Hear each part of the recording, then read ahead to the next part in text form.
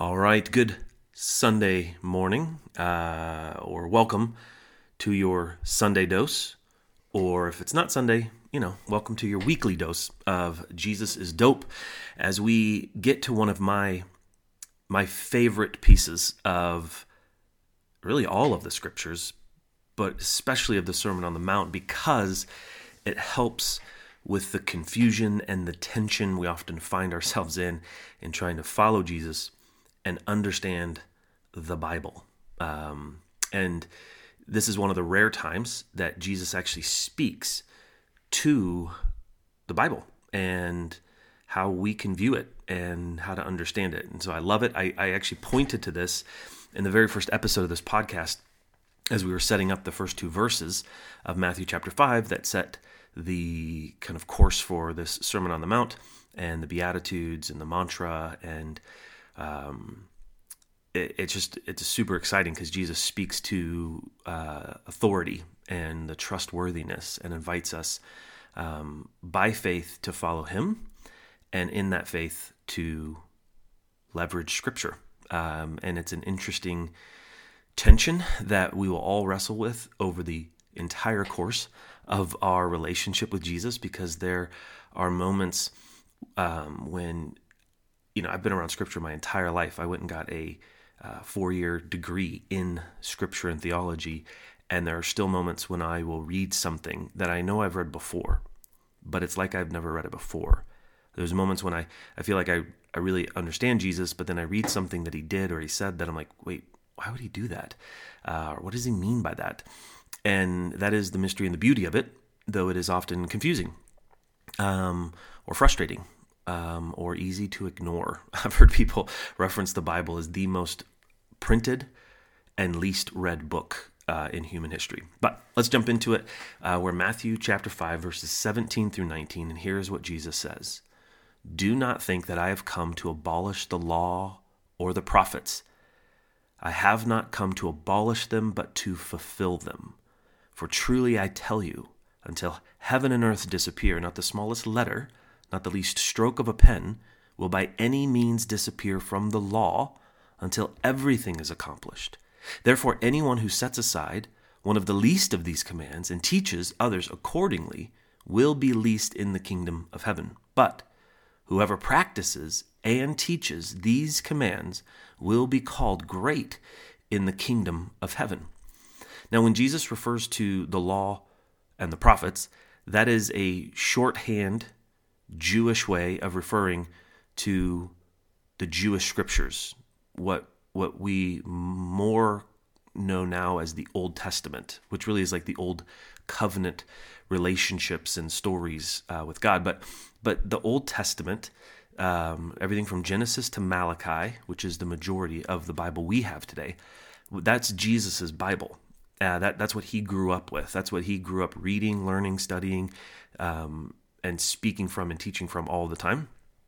And so he says in verse 17, like, I haven't come to get rid of this. And so we get to see Jesus speak to the meaning behind Scripture, not just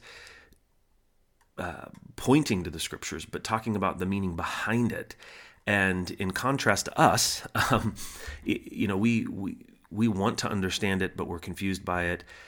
Jesus was to be a rabbi in his time. I mean, to be Jewish in his time, but then to become a rabbi, which is like the best of the best of the best. Jesus was obsessed with the Scriptures. He had put it all to memory. He could quote everything from Genesis to Malachi, which is unbelievable. But Jesus also chose, even though he claims to be God in the flesh, to be under its authority. And this is because he was modeling how to have relationship with God to us. He chose to come under its authority. He preached from it. He taught from it. He pointed to it. And as he quite clearly said here, like, you can't get rid of this. And so if you're trying to understand Jesus, we need the Scriptures. We need what we would call the Bible, and the Old Testament and the New Testament, because it gets us closest to him, to the people who were near him, and to the way that he thought and the things that he said. And we come into relationship with the Bible because we're trying to come into relationship with Jesus. And that doesn't make it easy. But if you're going to follow Jesus, a way to say this is that our goal should be to have the same relationship with the Bible that Jesus did.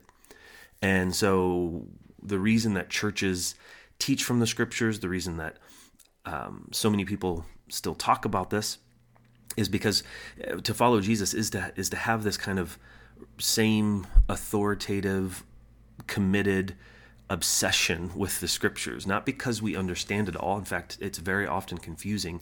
Not because it's so straightforward, but it's because, like Jesus, we want to wrestle with it and come to know God better, and allow the scriptures, I guess, to be what they promise, which is that they are supposed to be like a light to our feet that guide the path. They're supposed to be the words of God to us that, like, we can hear from Him and what He has to say to us. But when you open the Bible, as I imagine you've done, or maybe you're just confused by the things that you've heard about it, the Bible is complex. It's dense. It is not exactly some Hunger Games or novel or fiction kind of stuff. It's more accurately, the Bible is like a library. It's not a book. It's a library of books, 66 different books from different genres written a long time ago. And so in many ways, when you open the Bible and you start to read it, it's like you're stepping into a foreign world, like out of a time machine. And there's confusion from that, but then there are parts that we don't like when we read it. There are parts that are really boring and we don't understand. There are parts that are really concerning or seem incredibly out of step with culture or the way we think. There's parts that call us to be something that we don't want to be, or we're not sure we can be. It's hard stuff, and it's led to many misuses of the Bible, and it's led to many sad conclusions that maybe the Bible's not for us anymore. Maybe it's not good anymore. Maybe we don't need it. Maybe we could have Jesus without the Bible. And I love that Jesus takes a moment like this to give us clarity from His own mouth, that He wants us to see Scripture the way He does and to wrestle with it and have a relationship with it like He does. And so we'll go back to verse 17. Do not think that I have come to abolish the law of the prophets or the prophets. Like, I didn't come to get rid of this, which would have been easier, right? He could have just been like, God's love, I'm love, follow me, we're done. But instead he has this, like, I've come to fulfill them. And this is really important, that Jesus sees the Bible, the Jewish scriptures, as a story that reaches its fulfillment in Him. And so, Jesus is not saying, like, this is an encyclopedia of information. He's not saying this is a scientific text that tells us everything we need to know. It's not a bunch of data for us to mine. That you read it as this library of stories. It's like a long narrative about God and human history and where it comes from and where it's headed. And it all, according to Jesus, builds up to Him. It points to His life, His teaching, His death, His resurrection. And so, just like it takes faith to follow Jesus, it takes faith to engage with the scriptures. And where we'll be going in the next few weeks of this podcast, you can jump there and read them in Matthew 5, where Jesus goes, after saying this, speaking to this authority in Him, He starts saying things like you have heard it said about murder and adultery, but I say. Jesus, you have heard it said, He's speaking to, like, the popular understanding of Scripture of His time. And then He quotes Scripture to them, and then He shows them how they missed the point, how they've misinterpreted it and applied it.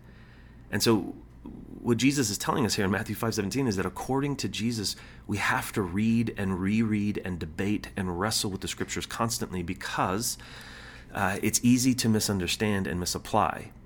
And that if it's not pointing to Him, if it comes in contradiction with Him, the problem is not the Scriptures. The problem is us, our reading, our understanding, our interpretation. I grew up in church, and I've grown up around a lot of very fundamentalist type people that would say things like, well, the Bible says it and that settles it. But Jesus, I don't think, would say that. Jesus is surely not saying that here. In fact, so often what Jesus took issue with was the way people read it and interpreted it, not with the actual scriptures itself. Jesus was not a fundamentalist. He didn't flatten or simplify Scripture. He calls us to know it, and to be people who consistently read it, but who also wrestle with it. It takes intelligence to read this, and takes faith to trust and ask in humility for God to speak through it to us. And I know this all seems, maybe confusing, and that's why I think for most of us it's just easier to ignore Scripture, or maybe just read like a verse of the day, but not to dig into the meat and the complexity and the frustration and the confusion of Scripture, trusting that God uses it. Because this same book that we call the Bible has been used, I would say, by people who believed in Jesus, but been used to justify horrible things like war throughout history. But at the same time, the Bible's also been the driving text behind nonviolent movements like Martin Luther King's civil rights and Nelson Mandela and even Gandhi, who wasn't even a follower of Jesus. The same text was used to justify slave trade, and the Scriptures were the same thing used and inspired the abolition of slave trade. And so we can't just flatten it, and we can't pretend like it's not complex, but Jesus is claiming that we should be reading it, and that to read it in any way that doesn't point to him is to miss the point. To read the Scriptures and not be pointed to him is what then he speaks to here in verse 18. So we'll go back and read Matthew 5, verse 18. He said, "For truly I tell you, until heaven and earth disappear, not the smallest letter, not the least stroke of a pen will by any means disappear from the law until everything is accomplished." So we can't ignore it, not only because Jesus is saying he came to fulfill it, and it points to him. So a way of understanding Jesus is to understand the Scriptures. But Jesus is also saying it's trustworthy.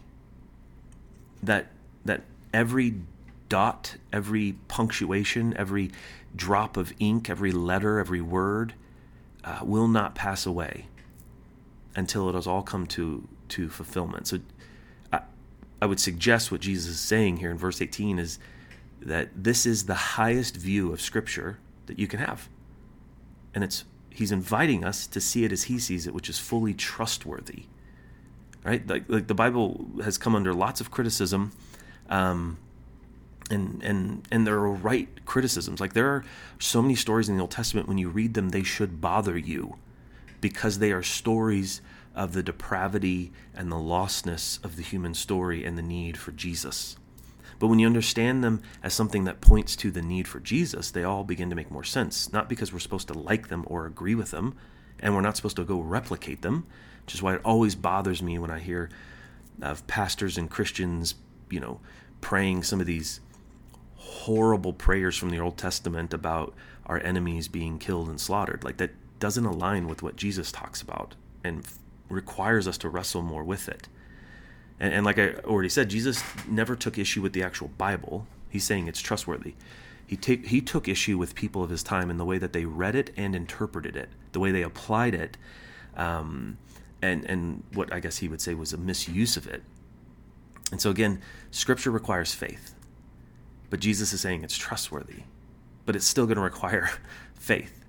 And faith that in the tensions that we will face when we read Scripture and when we try to apply it, when we try to trust God's Spirit and contemplate it, when we try to live our life in a world that's not following Jesus and is full of ambiguity to navigate, that we're called to live in this tension and trust Scripture to guide us.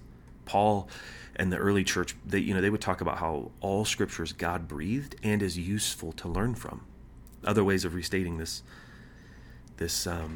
trustworthiness, even though it is written by humans. And this is also fascinating. In fact, there's another time Jesus speaks to this, and there's a whole other story we could talk about here. But if you flip over to Mark chapter 12 and verse 35 and 36, Mark records this moment of Jesus teaching in the temple courts and challenging one of the predominant views of some people who are seen as authority of the Scriptures. And Mark says this: "While Jesus was teaching in the temple courts, he asked, 'Why do the teachers of the law say that the Messiah is the son of David?'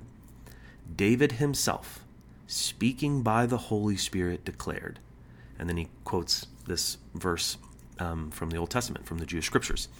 But this line, David himself, speaking by the Holy Spirit, that is a mystery. that the Bible claims and Jesus believes that the Bible is both divine and a human text. And the Bible is never hiding this fact that it is written by people, by real humans, but is also claiming to be divinely inspired and trustworthy. And, we live in kind of this liberal, conservative, divided world, either or, us or them way of thinking, but that doesn't fit the Bible. Conservative people tend to emphasize the divine side of the Bible. All Scripture is God-breathed, and just turn your brain off. And more liberals or progressive types tend to emphasize the human side of Scripture, that it's a piece of history and it's radically out of step with culture, and it's either or. And what Jesus is pointing to and points to several times throughout his teachings and his ministry years for us to learn from is that this is divinely inspired by God's Spirit and through the voice and the human touch of authors like David or Micah or Jeremiah or Moses or James. The Bible isn't hiding that it's got human fingerprints all over it. And yet, it's inspired. And Jesus is telling us we can see it as trustworthy. And so, Jesus was not at odds with the people or with the text. He was at odds with the way that they would interpret it. In fact, many times, one of the things Jesus got flack for himself from the teachers in the law was his own reading and interpretation of the Scriptures. And both the Pharisees, who were like the closest first century version of conservatives, and the Sadducees, who would be very close to progressives or liberals of his time, they took a lot of issue with Jesus and the way he interpreted it. And you and I are invited to live in that same tension and not oversimplify it and not want to flatten it. To read Scripture is to step into the mystery of knowing God and being under his direction and his authority. And that's where Jesus leads to next in verse 19. That Jesus sees the Bible as authority, as authoritative. In his view, we are to come under its authority. So think of it like this. To understand the Bible is literally to stand under it, be in submission to it, right? It requires faith to follow Jesus, requires faith to believe in the Scriptures, and to wrestle with them. So we'll read verse 19 again. Matthew 5, Jesus said, "Therefore, anyone who sets aside one of the least of these commands and teaches others accordingly will be called least in the kingdom of heaven. But whoever practices and teaches these commands will be called great in the kingdom of heaven." So maybe a different way to speak about all of this. If you've wondered why Christians believe in the Bible and trust it and speak from it and view it as authority, is that we believe in the authority of Scripture because we believe in Jesus, and Jesus believed in its authority. So the reason I trust Scripture is because I trust Jesus, and Jesus trusted Scripture. To Jesus, Scripture is a story. It's trustworthy and authoritative, and it's a story that all points to him. And to read it in any way that does not point to him is to misread it. And that we are to see ourselves under Jesus' authority, under the authority of Scripture, which is why we can't just ignore it. Or we can't just outsource it to somebody else on a podcast like this, or a daily devotional email from someone. We need to be reading it ourselves. If you've grown up in church and around this Jesus stuff for a while, it might not have dawned on you how weird it is, how bizarre it is to base your life off a book. And slowing down in moments and like this and hearing what Jesus has to say about it and really wrestling with that is so important to understand why we believe knowing and reading the Scriptures is essential to living the life that we're created for, to constantly get closer to God and commune with him. And so we follow the Bible because we follow Jesus. There's actually a cool book, his name's Andrew Wilson, called Unbreakable, and this is what he says. Our trust of the Bible stems from our trust in Jesus Christ. I don't believe in Jesus because I trust the Bible. I trust the Bible because I trust in Jesus. I love him, and I have decided to follow him. So if he talks and acts as if the Bible is trustworthy, authoritative, good, helpful, and powerful, I will too, even if some of my questions remain unanswered, or my answers remain unpopular. I love that point. We don't believe in the scriptures because the Bible says to. That doesn't make any sense. The Bible does claim to be the very word of God, but that's not why we believe in it. Plenty of other books have claimed to be lots of things, but we believe and trust in it because Jesus did. And Jesus does, but well, I don't know. There's so many things we can talk about, and where Jesus is going to go next is really, really awesome. But here's where I'll bring this, that Jesus would claim that all authority is vested in him, and that to come to know him is to know truth. And so notice that it's not Jesus's claim in the Bible, but in himself. That it's in him and in him we follow, and it's his authority. Like he's our boss, and he has chosen to mediate his authority through the scriptures, through written word, through human history, to help guide us and commune with us. And think about that all authority is mediated through speaking and writing, right? Your boss or your board could send you an email, and you would obey it, respond to it, wrestle with it, because it's from your authority. If my wife sends me a text to pick something up on my way home, I would obey it because it's from my boss. I mean my wife. Because she has authority in my life that I live in mutual submission to. All authority is mediated through speaking and writing, right? Now, this is obviously true with like speed limits, but with our jobs, with school, with the city and government, all human societies work through authority mediated through speaking and writing. The Bible is a way that God, whose name is Jesus, mediates his authority and calls us to trust it and wrestle with it. And this is also important to note, that those who believe in Jesus and live under the Bible's authority really misuse this relationship with it when we try to apply it to everybody. Think of this for just a second. I believe the Bible is true for everyone, but not everyone is under its authority. Not everyone sees it as their authority. So the problem is not the Bible, or it's not that the Bible isn't for everybody. It's that we treat it like it is. The Bible is a covenant text, so it's for people who have made a covenant relationship, chosen to believe and trust in God by the name of Jesus in his death and resurrection. And so you can't tell everyone else they have to agree with the Bible. Those people aren't under its authority. The Bible isn't authoritative for the government. It isn't authoritative for everyone. It's authoritative to people who are followers of Jesus. The Bible isn't authoritative to your neighbor or to those that don't believe in Jesus or don't go to church, or your coworkers or your grown children. The Bible is only authoritative for those who come to believe in Jesus. Then it becomes our authority. And so, I don't know, that's just an important reminder that to obey the Bible is an expression of our obedience to Jesus and belief in his authority and trustworthiness. And if you're a follower of Jesus, to disobey the Bible is to disobey Jesus.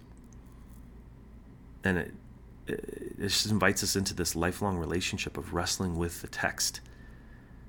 And that as we try to be faithful, I'm using the word obedience because I think it bothers us, because we'd rather not be subservient and obedient. We're adults. We're autonomous, independent, modern, intellectual Americans or humans.